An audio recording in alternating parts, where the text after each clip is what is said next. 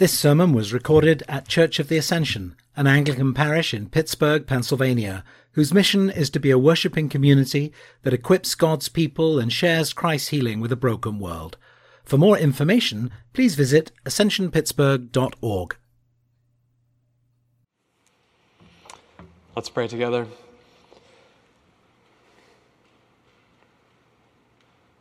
Heavenly Father, I pray that by your Holy Spirit, that each of us here would see Christ clearly.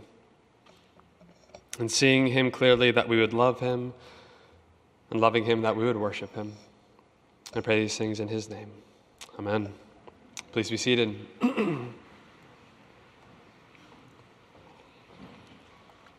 Well, I want to begin this morning by talking about my favorite advertising campaign. I'm a pastor, not a marketing expert, but I can say with at least some degree of confidence that between the years 2006 and 2016, the world witnessed the golden age of commercials. And the commercials that I'm referring to, of course, are the ones that were selling Dos Equis beer. Now, you don't have to enjoy the taste of the crisp Mexican lager to appreciate the genius of the Dos Equis ads. Ads starring a handsome, bearded man well-seasoned by many years and profound experiences. In these commercials, the narrator describes this man in some outlandish ways. Here are some of the greatest hits as far as I'm concerned. The police often question him just because they find him interesting.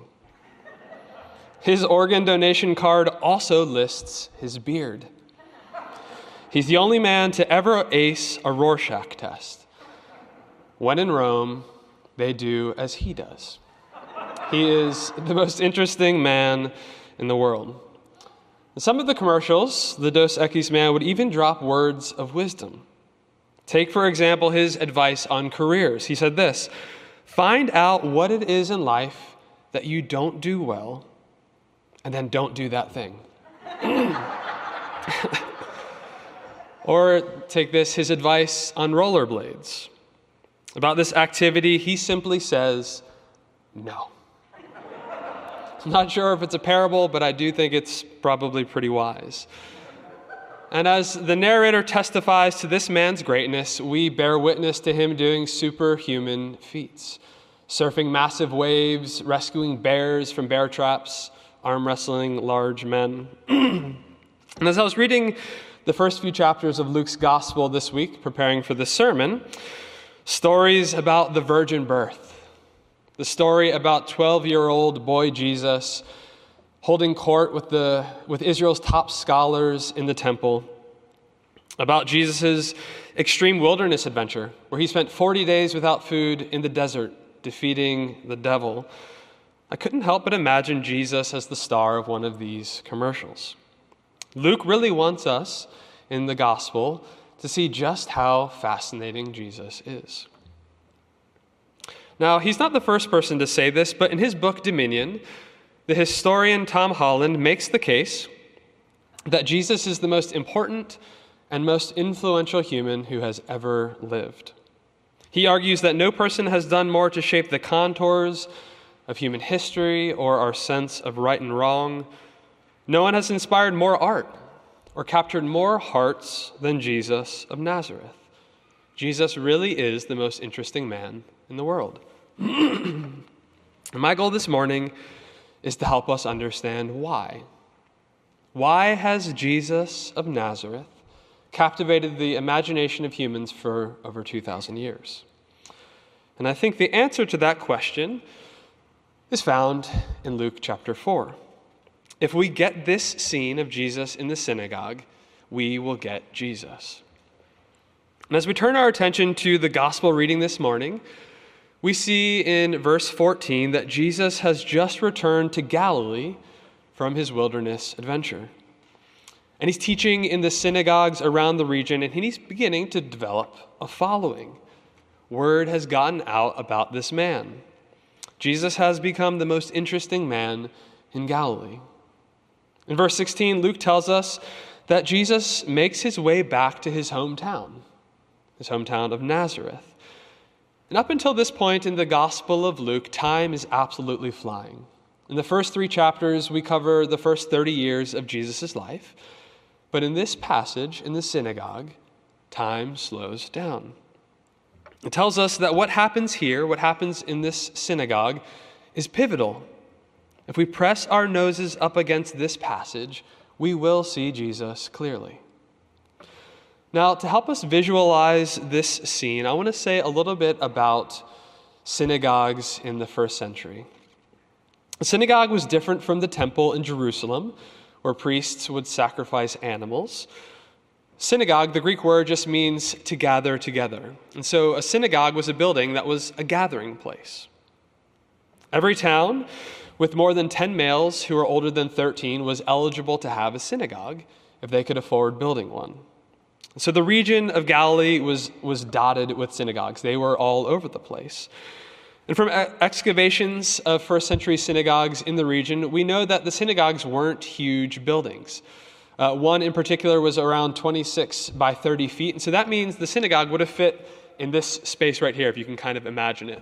Not very large, but just large enough to accommodate the people in the community. They were built of large stones, oftentimes limestone, because that was abundant in the area. And the interior walls of the synagogue were lined with terraced seating. So you could pack a lot of people in there and everyone could hear and see with a good view. The synagogues were the center of local Jewish life. Of course, it was the gathering place for worship, but these buildings also functioned as a community and a civic center. It was a schoolhouse. That's where kids learned how to read. That's where they learned Torah. They would spend time learning during the week. It was also a place for meals, and even sometimes the synagogue functioned as a courtroom. So what that means is Jesus would have spent a lot of time growing up in this synagogue. It was kind of like a home church. Jesus practically grew up in this building around these people. Their eyes would have been on him his entire life. Now, we don't know much about the first century liturgical practices of the synagogue, but what scholars do know aligns with the passage before us this morning. During worship, scrolls would be brought out from a chest that held them. The scriptures would be read aloud by members of the community, just like we do in our worship. But unlike our worship, there's not a set lectionary.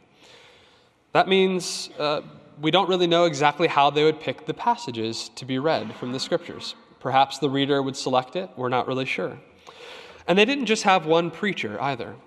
Instead, a respected voice from among the community would stand up and teach on the scriptures. Sometimes this would be arranged in advance, but not always.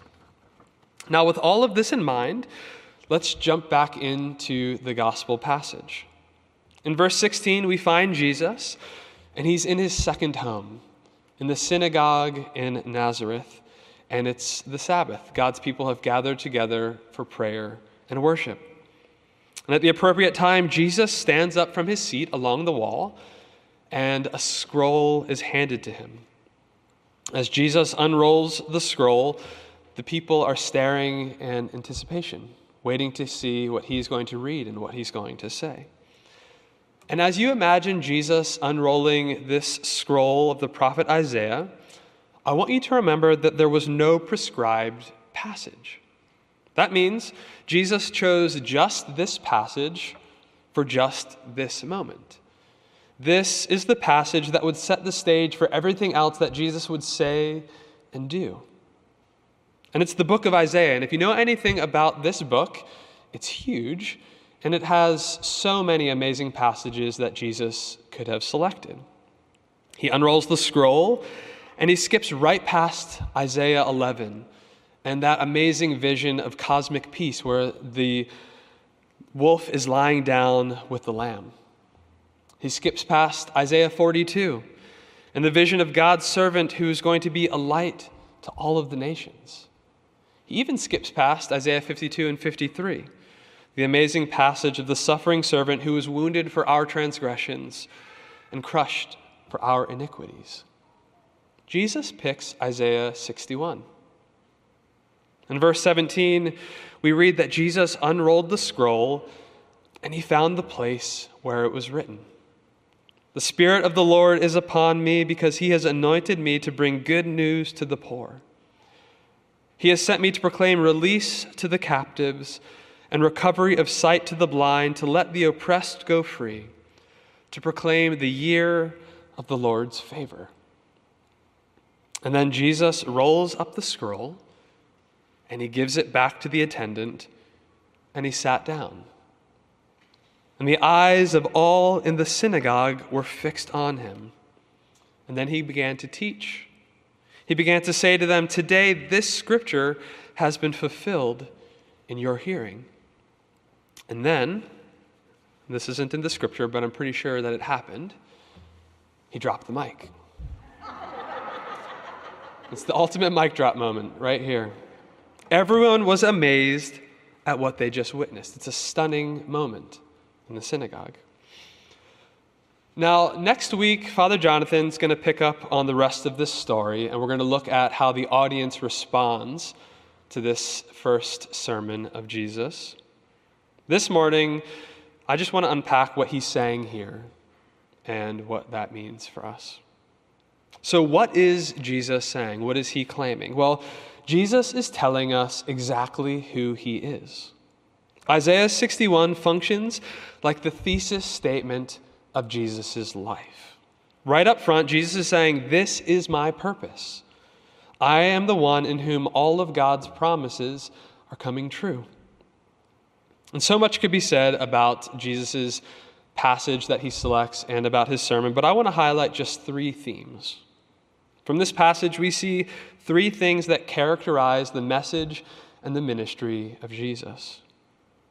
We see bringing good news to the poor, restoring sight to the blind, and liberating the captives. On one level, each of these could be understood metaphorically. Jesus came to save those who cannot see the truth and the beauty of God because they are slaves to sin and the devil. And while this is completely true, it is a grave mistake to simply spiritualize Jesus' vision of salvation here. Jesus came to deal with sin, and this includes healing real bodies, fixing broken systems, and freeing actual slaves. As we sang just a moment ago, he came to ransom, to heal, to restore, and to forgive. This tells us that Jesus cares about personal salvation and what we might call today social justice. And if you read the Gospels, there's simply no getting around this fact. That's why, for example, a little bit later in the Gospel of Luke in chapter 7, when John the Baptist is trying to figure out if Jesus is the real deal, he sent his disciples to ask him, "Are you the one who is to come, or should we wait for another? Are you the Messiah? Are you actually the Son of God?" And listen to what Jesus says. He doesn't say, "Go and tell John that I have invited people into a personal relationship with me." He says, "Go and tell John what you have seen and what you have heard. The blind receive their sight, the lame walk, the lepers are cleansed, the poor have good news brought to them." By selecting Isaiah 61 as his thesis statement, Jesus tells us that his mission is more than just evangelism and more than substitutionary atonement, although it includes both of these things. Jesus' mission is to bind up all that sin has broken. And he means this in the most holistic way that you could possibly imagine. And so if you're a Christian and you're hearing this morning, I think this should get us thinking. If this is how Jesus describes the good news and the kingdom of God, is my view of Jesus and what it means to follow Jesus big enough? And as a church, I think we should ask a similar question. Are we embracing the whole gospel, or are there some holes in how we live it out here in Pittsburgh? Now, if we take a second pass over the passage, I think we'll see that what Jesus doesn't say is as important as what he does say. And if you look carefully and compare the quote from the Gospel of Luke and the passage of Isaiah, you'll see that as Jesus is reading Isaiah, he stops just short of that really important bit about the day of God's vengeance in the second half of verse 2. Why does Jesus stop here? Well, I don't think it's because Jesus is shy about God's vengeance. I don't think it's because he thinks that judgment for sin isn't coming.